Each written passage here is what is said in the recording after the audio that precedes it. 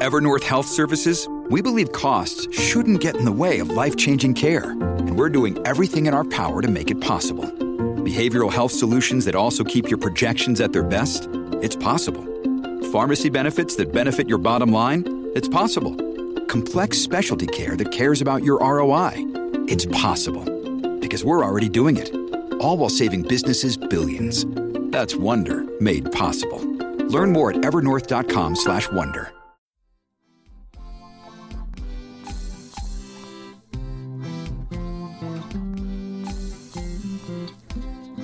Hey, welcome to this week's Bald Head Bible Podcast. And I'd just like to encourage you, if you enjoy this podcast, to please consider supporting us.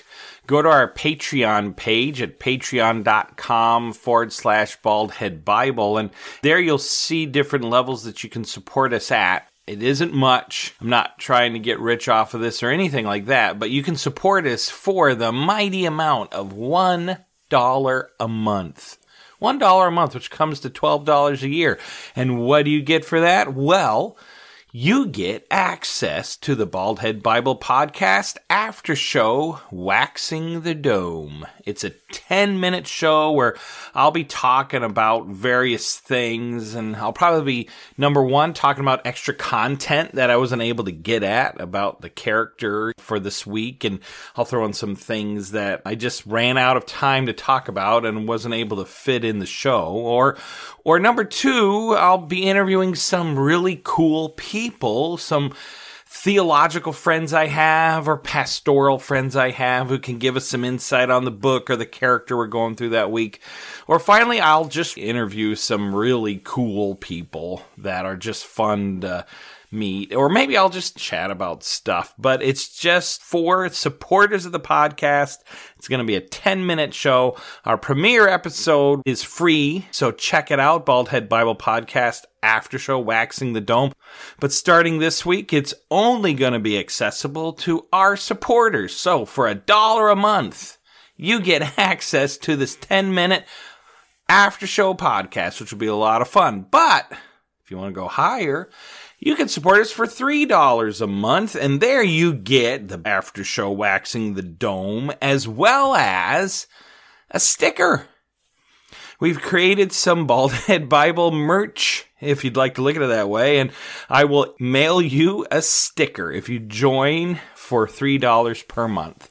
And our highest level is $5 a month, and there you get the Bald Head Bible Podcast After Show Waxing the Dome. Plus, secondly, you get a sticker. Plus, thirdly, you get the ability to download a PDF, and it'll be a series of questions that you can use to think through the story in the podcast. You could use these questions as a way to have devotions with your family or use it with your Bible study group. And I'll try to throw in, if I can, a little crossword puzzle that maybe your kid and you can fill in as you listen to the podcast. So you get that if you join at $5 per month.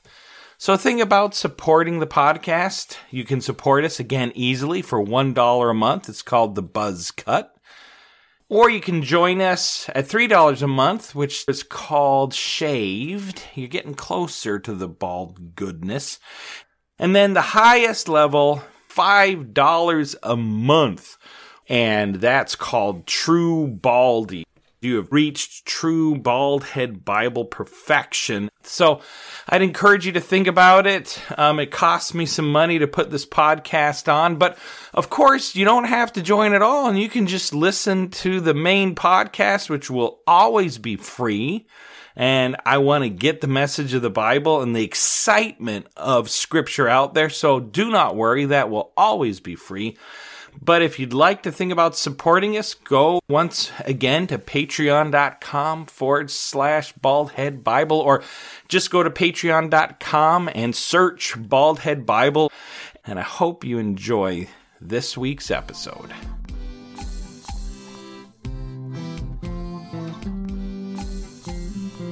Welcome to Bald Head Bible Podcast, making the Bible come to life, featuring the exposit story preaching of Dr. John Katzian. Samuel was getting old. I could imagine him getting up in the morning and, oh, my bones creak, my legs hurt, my back hurts.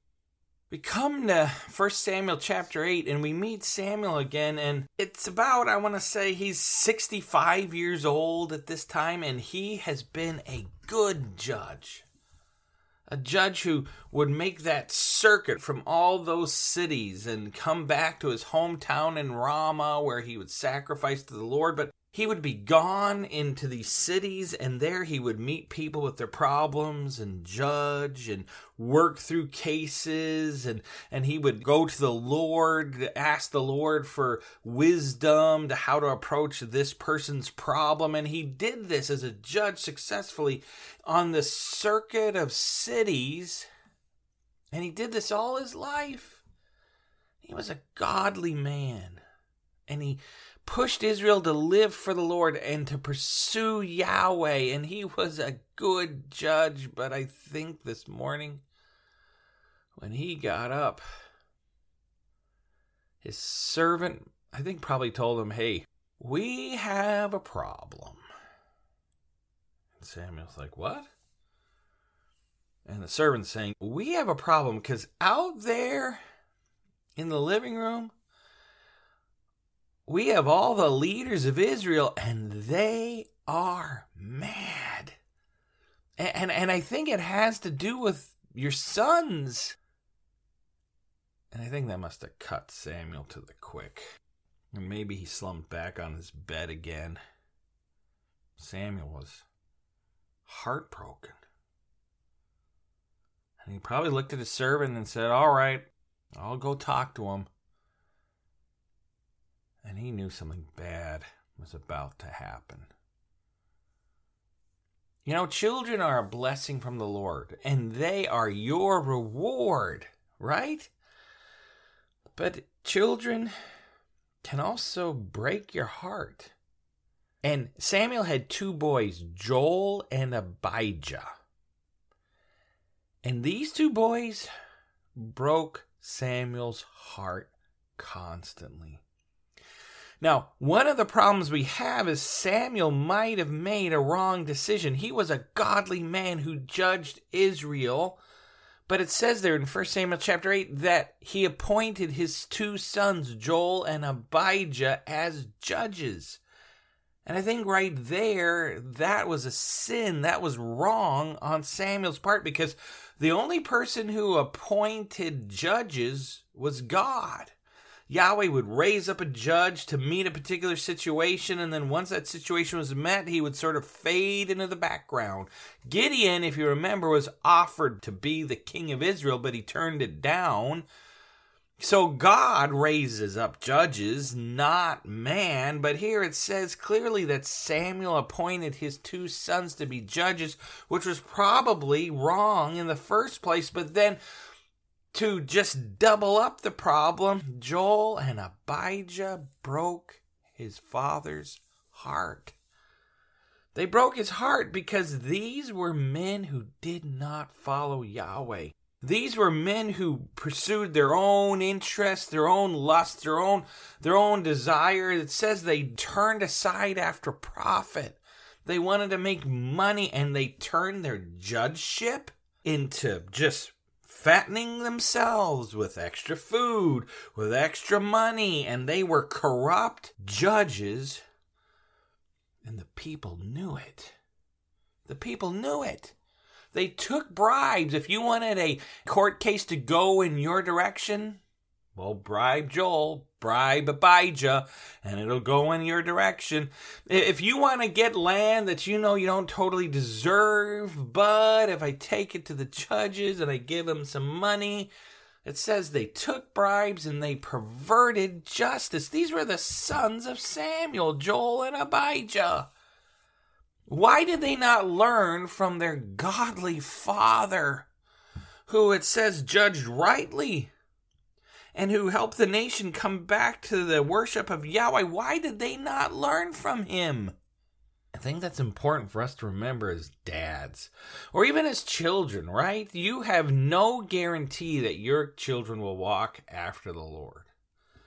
Now, the thing is, Samuel, he learned from Eli, the high priest, and Eli also had rotten sons, and Eli himself started to become unjust in the ways he worked, and his heart traveled far from God. Samuel was still a follower of Yahweh, but I think when he looked at his kids, his heart must have been broken because they had no desire to follow the Lord. Later on, David, it says, is a man after God's own heart, but he has a son named Solomon who knew about God, and then Solomon had a son who barely knew God at all. And I think that's the problem, is we sometimes as dads think our kids are just going to catch our faith. You know, hey, I'm following the Lord, and they'll pick up on it. No, you've got to make concerted efforts to help your children and your family understand how important it is to follow the Lord. Deuteronomy chapter 6 talks about how, as a father, verse 7 of chapter 6, you shall teach them diligently to your children. You shall talk of them when you sit in your house, and when you walk by the way, and when you lie down, and when you rise, you shall bind them as a sign in your hand. In other words, you have got to talk about the Lord. You've got to talk about God. You've got to put your faith in front of them continually. And I wonder if Samuel never really did that. Because remember, he would go on this circuit. His hometown was Ramah. But then he'd go to Bethel, and then Gilgal, and then Mizpah, and then he'd come back home to Ramah. It was a big circle, and I think he was gone for a lot of the year. And so who turned or invested into Joel and Abijah's life? Who invested in their lives? Could he have brought him with him? It doesn't talk about who his wife was, but it seems like the spiritual instruction, I don't know if it was missing. Or maybe these were just rotten kids and Samuel did his best. I don't know, but I think children out there, any of you sons, you can't just expect to pick up the faith of your fathers. You may look at your dad and be impressed with how he lives for the Lord, you know, but you've got to make it intentional in your own life. You've got to own your faith. Don't rely on the faith of your parents, because if you do, it's gonna just vanish. You've got to own it. Do you know the Lord is your Savior? Are you pursuing Him yourself? Well, Joel and Abijah did not follow God. They perverted justice. They took bribes. And the people came to Samuel in Ramah, and they had a complaint. It probably wasn't all the people. It was just the leaders who showed up, and they said, listen, Samuel, because your children don't walk in your ways, and also because you're old. I mean, they literally say that to him. You're old. He's probably 65, 70 at this point. And yeah, he's old. He's tired probably of being a judge, of doing this all. And they said, because you're old and because your sons don't follow the Lord, we want a king. We want a king. Samuel probably sat up. And he probably thought in his heart, you have a king. What do you mean you want a king? You have a king. And then the people leaned in even further and they said, we want a king. You know why? Because we want to be like all the other nations. Yes, your kids are corrupt, and yes, you're old, but ultimately we want to be like all the nations. That's what it says there in verse 4. We want to be, verse 5, we want to be like all the nations. We want to be like the other nations around us. And it says this displeased Samuel. I think it displeased Samuel because he knew they had a king. And so Samuel says, all right, wait. I'm going to go talk to God about this. So Samuel leaves. He goes and talks to Almighty God. I think that's the neat thing about Samuel is he's always talking to the Lord. He's praying to them. He's bringing their needs, their wants before the Lord. That's one of the things that Samuel does right. Before a major decision, he seeks the Lord's face and he goes and talks to God. because it displeased Samuel, and I think he wants to punish the people, send retribution upon them. And he turns to the Lord and says, hey, Yahweh, what are we to do? It says he prays to the Lord, and the Lord answers him. And he says, give them what they want. Obey the voice of the people and give them what they want. Because listen, Samuel, they haven't rejected you as judge. They rejected me from being king over them. Because that's who Israel's king was. It was Yahweh. They were the only nation who had an invisible king, if you want to put it that way. They were the only nation who had a God as their leader, as their king. The big word is they were a theocracy. Their head was the Lord God, Yahweh, and the rest of it, the humans that you could see, were his administration. So God is king, Yahweh is king, and Samuel is his administrator. Joel and Abijah is part of his administration. They all work for the king. And the people should have known this, because just earlier, right, the King of Kings, Lord of Lords, Yahweh, had just defeated the Philistines like that. The Israelis didn't even have to go out and fight. Their king, Yahweh, thundered down from heaven, remember, and totally routed the Philistines so that they didn't even come back for years. They could only come in and skirmish a little bit. That's how powerful their king was. And why would you want to give up on that? I think this is because, remember, the people had revival and they turned to the Lord, but now the hearts of the people are starting to turn back again to their own selves. So Samuel goes back to the people and he says, listen, God wants me to tell you this, that if you choose to have a king, listen, some bad things come with the king. Number one, he's going to tax you like crazy, is what Samuel says ultimately. You're going to have to give up your daughters. You're going to have to give up your sons. You're going to have to give up some of your land. You're going to have to give up some of your cattle and livestock. He's going to tax you in human form. He's going to tax you to remove, again, family members. They're going to have to go out to war and fight for them and possibly die for this king. And then this king is going to take some of your land. He's going to appropriate your land. He's going to take some of your children from your families. And he is going to tax your crops. He's going to be a burden upon you. Do you really want this king? And right now you have a king who loves you and who takes care of you and goes into the battle for you and demands none of these things but for you to worship him. Do you really want to give that all up? And the people respond basically by saying, yes, we want a king. Samuel warns against the problem a king is going to have. But the people answer, no, we want a king. And it says they refuse to obey the voice of Samuel. And it says they want to have a human king on a throne. And it says there, they want to be like other nations that has a king judging them. And then this king will go before them into battle and he'll fight the battles for them.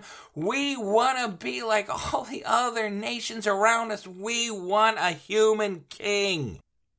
Why would you want to give up the most powerful king of all kings, Lord of all lords, for a human king who's going to tax you, take your daughters, take a tenth of your grain, a lot of your land, going to cause you all this trouble? Why would you want to do that?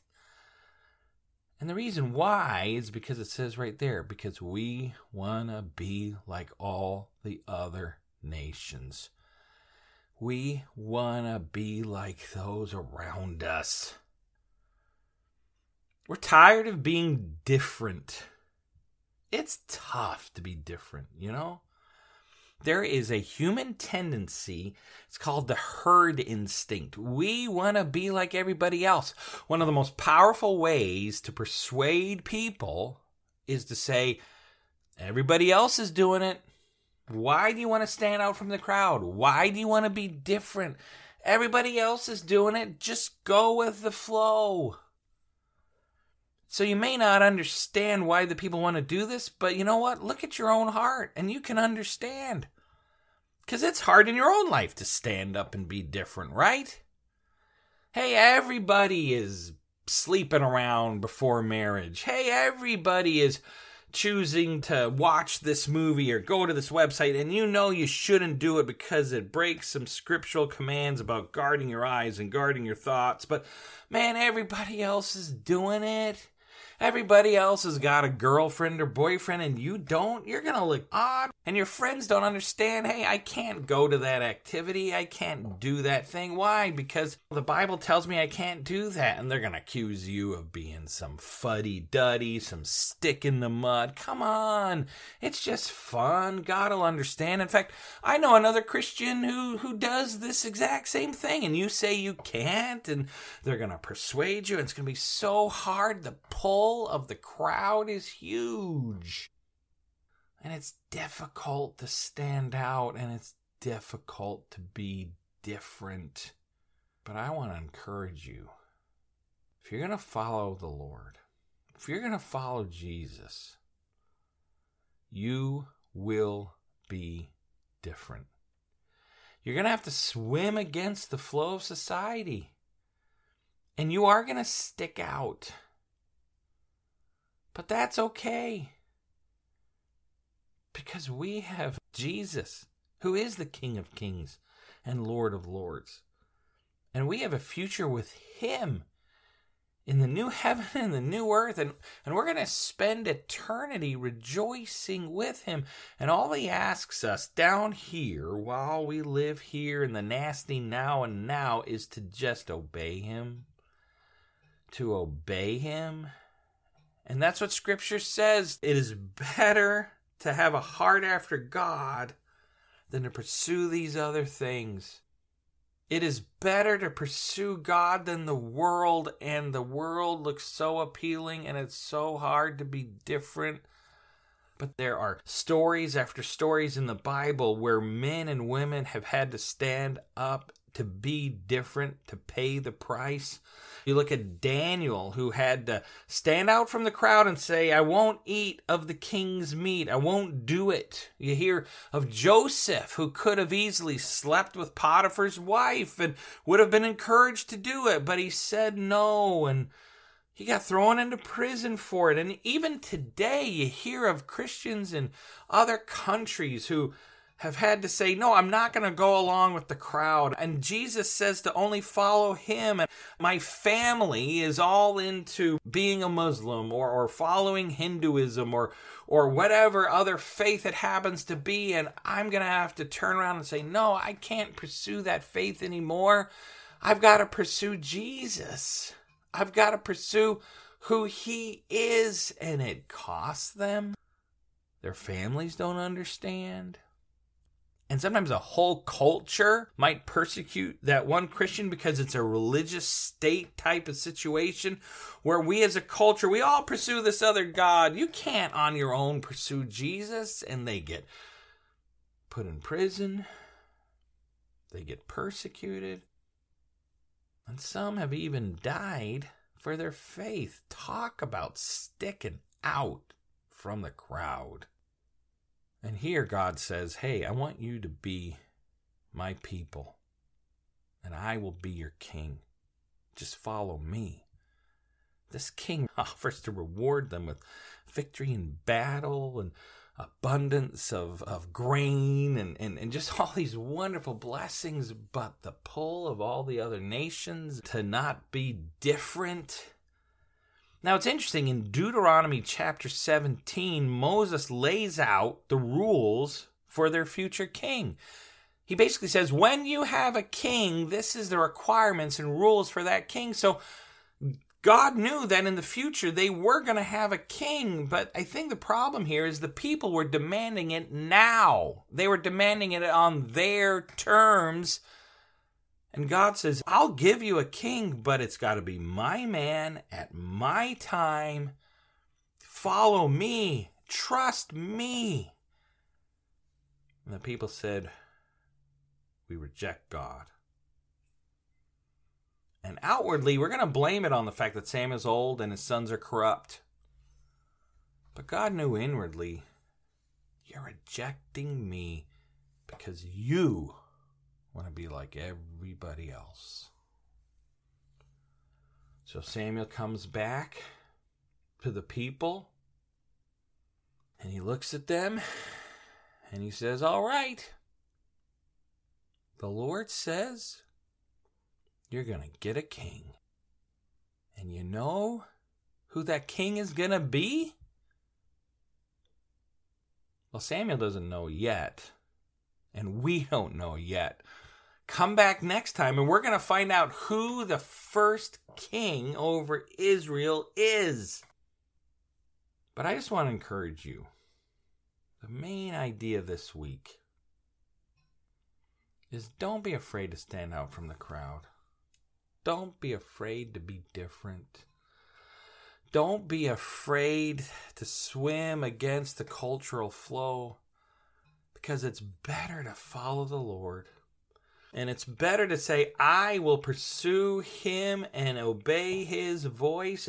And Jesus says, if you love me, keep my commandments. Do it. Don't give in to the pull of the crowd. It's so hard, but don't do it. Be faithful to Jesus. You will be so happy. Be faithful to him. Thank you for listening to Bald Head Bible Podcast. If you have any questions or comments, we would love to hear from you. You can comment on our Facebook page or email us at baldheadbible@gmail.com. If you would like to support this podcast, please check out our Patreon page at www.patreon.com/baldheadbible. Bald Head Bible Podcast, making the Bible come to life. New episodes added every week.